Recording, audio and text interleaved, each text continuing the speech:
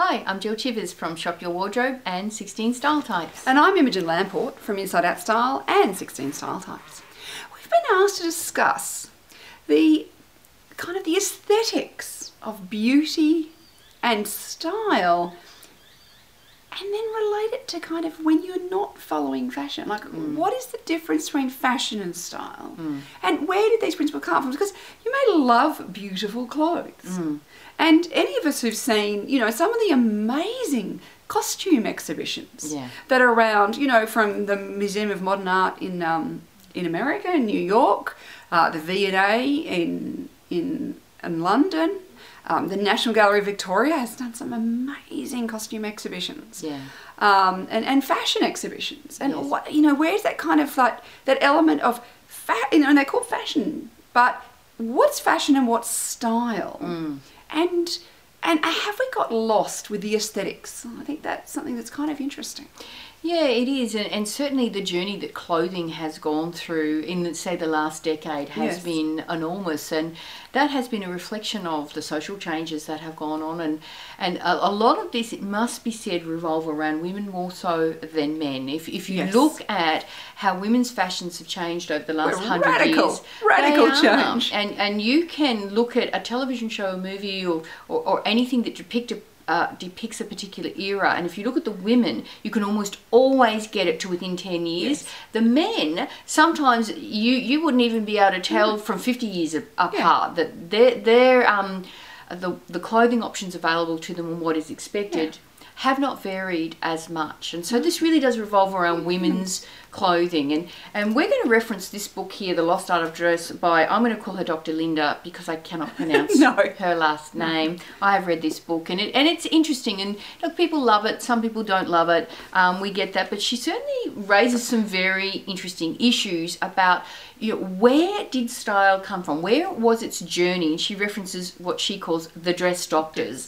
And these were, I guess, the image consultants of their day, and how they adhered to a set of principles, and they taught American women what those principles were. They were immensely successful, and then they had a massive fall from grace in the 60s and 70s. Yeah, they taught in universities. Yes, they did. These were university degrees, and some of the first university degrees for women.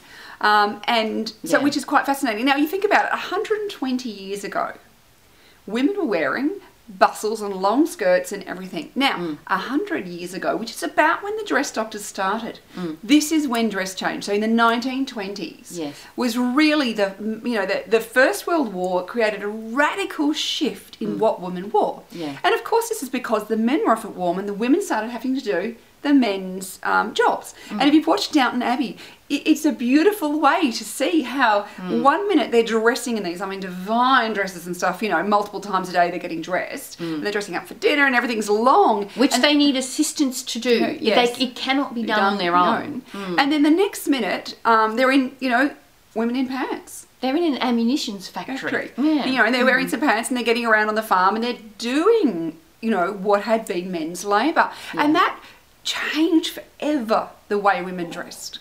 So it was suddenly women were taking on men's clothing. And so men's style fashion. So women's suits started coming into fashion. It started becoming, okay, well, if we're going to kind of take on. And then, of course, in the Second World War, again, even more so, the women went into the offices. Women went in and started doing all these jobs. And, of course, women's suiting became that kind of the way of dressing in a formality, but it was an everyday sort of.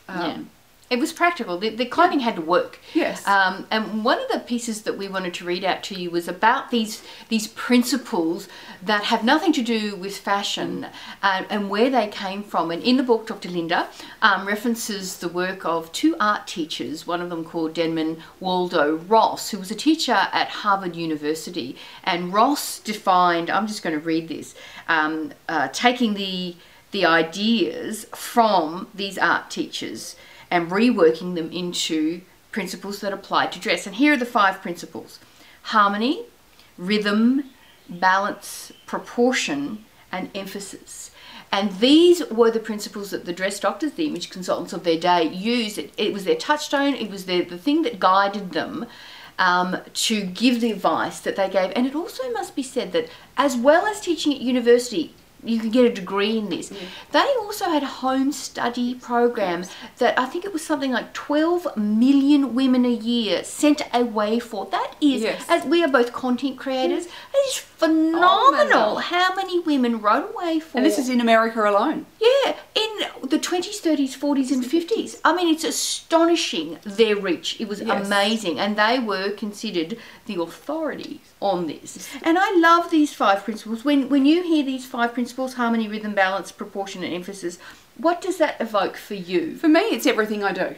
Yeah. So everything I teach is about harmony, you know, like, so colour comes into harmony, you know, rhythm, it's putting things together. When we're thinking about how do I decide what goes together, we've got levels of refinement, we've got principles of coordination, all those elements are part of that. You know, we've got the balance, you know, proportional balance, you know, volume, voluminous with slim, you know, all those things that I teach on the blog are really principles that came from art that the Dress doctors used to, this is how you create beautiful, aesthetically pleasing outfits. And they came from the art world. Yeah. Because art we find aesthetically pleasing, particularly when we're looking back in this era. You know, that there was, you know, before the kind of modern art, which is a little bit more, might be more difficult to understand, and it's not necessarily working with these principles. And I think that's what's fascinating, that there are people you go, you know, I love beautiful clothes, but I hate fashion. Yeah. And, you know, what was very interesting, in the 60s, the dress doctors lost a lot of power. And this is when fashion took over. This is when mass market production took over.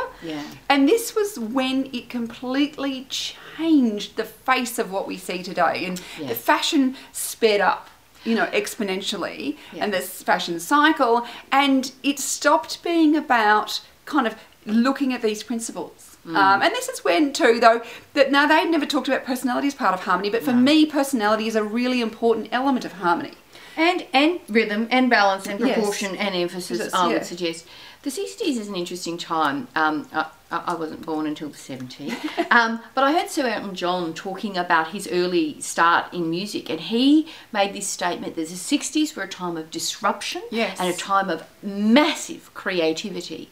And this coincided with the changes in the fashion industry, and it also coincided with the dress doctors and their spectacular fall from their place of influence, which was attributed, Dr. Linda says, because of their inability to stay on trend with 2 major social changes.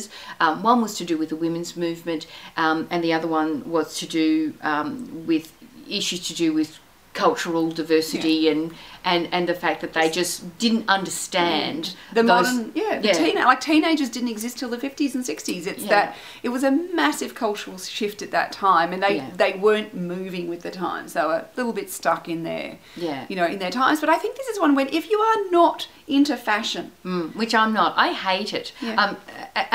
But that's my definition of it. And I know you have a much healthier viewpoint on fashion. So I don't look at fashion as something to love or hate. I look at fashion as a tool. Very reasonable. Fashion is a tool. So fashion is what is out there right now. Yes. So if I need to buy some clothes right now, I am looking at what's in fashion. Then what I do is I take the pieces that fit my need for harmony and balance and rhythm and, you know, emphasis and all those elements that work for me. Yes. So I don't need to take the head to toe whole hog look. Yeah. What I need to do is go, well, I like that, you know, this creates the harmony, or this is something, you know, like I can take the pieces. It's clothes, they're tools. If you think about it, this is not a and I think the thing is, they came from an era where it was very much this is what you wear.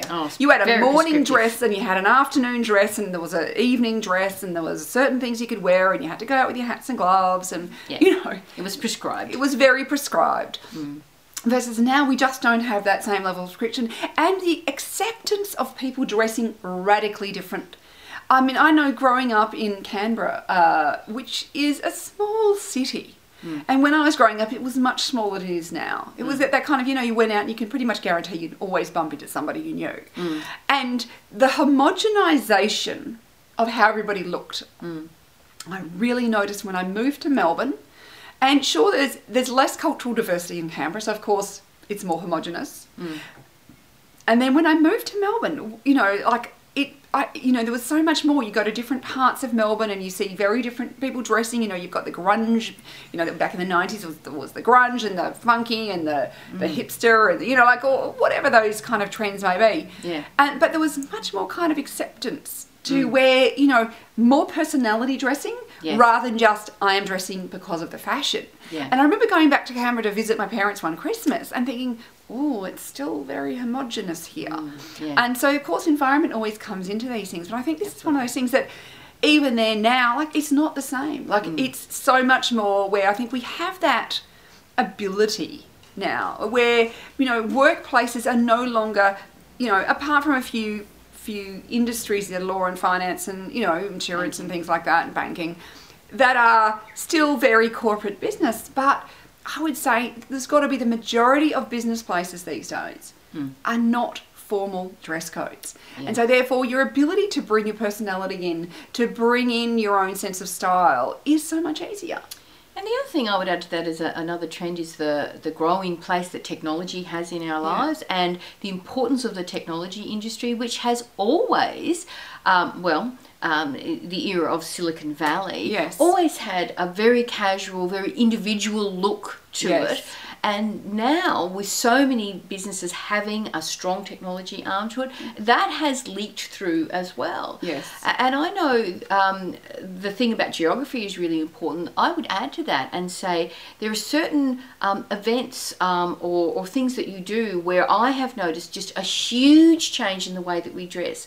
I grew up in a church-going household, and when we went to church, we dressed up. We wore our best clothing. Sunday best. Yeah, high heels and skirts and dresses, not exactly gloves and hats. And whilst I'm not a part of that religion anymore, my brother is, and they go off to church in shorts and jeans and T-shirts and trainers, and everybody attends church that way. And it's the same for things like going to the theatre, going out to live performing arts, going to the races, those kinds of events that formerly you dress up for. Formerly you would be formal. And now they're much more casual and it's totally acceptable. Except for, I say, the races, particularly Melbourne. The races in Melbourne, I think it is the one last bastion of people dressing up. Right. And I think part of the reason is we've lost so many opportunities to dress up that people actually really enjoy that ability to dress up sometimes. And so, I know even weddings these days, people don't dress up like they used to. So it's almost like the races is my chance to wear a big funny hat and, really get dressed up to the nines in a way that I wouldn't the rest of my life. Almost to the point of costuming in some respects. Yes. So if you say, I love beautiful clothes, but I hate fashion, well, don't think about what you're wearing as fashion. Think about it as style. And that's very, very helpful because even though I sort of hate fashion and I say that, I still wear clothing, obviously. I almost never shop in standard shopping environments, malls, department stores. I can't even remember the last time I went into one of those kind of shopping environments, except for basics, underwear, that kind of thing. And so, for me, I don't think of myself as a fashion wearer or somebody who interacts with fashion a great deal. I think of someone who is curating my own style and walking my own style path, and my acquisition part of that comes from a variety of different sources. And I find that really helpful because for me it puts fashion in a place that is acceptable to me. I have a real problem with fast fashion. I think there are all kinds of issues to do with that. But you can navigate your own style pathway in a way that's authentic and real and congruent for you without diving head first into fast fashion. Or even just fashion trends. And I think this is where it's if you find the beautiful, look for the artisan pieces. Don't go to the mass market chains. Go to the small brands, the boutiques, Etsy. All those kind of places. Make it yourself. There's a million different options you can shop your wardrobe. Something like Evolve Your Style. I mean, that is such a wonderful opportunity to see your wardrobe afresh. Because that challenge is all about tapping into the untappedness that's in your closet, and that's brilliant. So it's not about, and I think this is where you can still appreciate clothes without buying into fashion and being a fashion victim. Yeah. And also understanding the power of how your image, you know, is portraying you and how you want to be perceived. I mean, and this is why my blog's called Inside Out Style, because it's all about claiming your inner core, your inner essence, and expressing it on the outside. And so this is where putting fashion on you is an outside to the outside of you process. Yeah. It's not a who am I? How do I want to be perceived? What do I love? What floats my boat? You know, what details? You know, and this is why there's lots of, you know, different exercises you can do, and there's like lots of things on the blog that, you know, give you some tips and create your own style recipe. And when you do that, when you individualize fashion, yes, that is when you're moving away from it being a negative and into something that is a brilliant way of self-expression. Absolutely. So I think it's one of those things to think about. And it's, look, it's fascinating. And, you know, this lost art of dress, if you are interested in the kind of the aesthetics, the history, where things come from, it is quite a fascinating read. It's not for everybody. It's a bit like a, you know, a doctoral dissertation at times. Yeah, well, but I think she's an academic who wrote this. It's got some insightful thoughts about where fashions come from, some of the principles. And I think this is what I teach on the blog, is I'm teaching those principles back so that you can use them. And they've got lost. The fashion designers these days, especially the mass market fashion designers, are not even looking at those principles on the whole. And it must be said too that a number of fashion bloggers are also about the commercialisation of clothing as opposed to the individual style journey. And I think that's why people are so attracted to your blog and also to 16 Style Types, because that's what it's about. It's about bringing you back to what is true for you, what is individual for you, and being your own style muse, being your best style confidant, getting information that you need and putting it together in a way that makes sense for you. So we'd love to know how you negotiate that balance between fashion and style.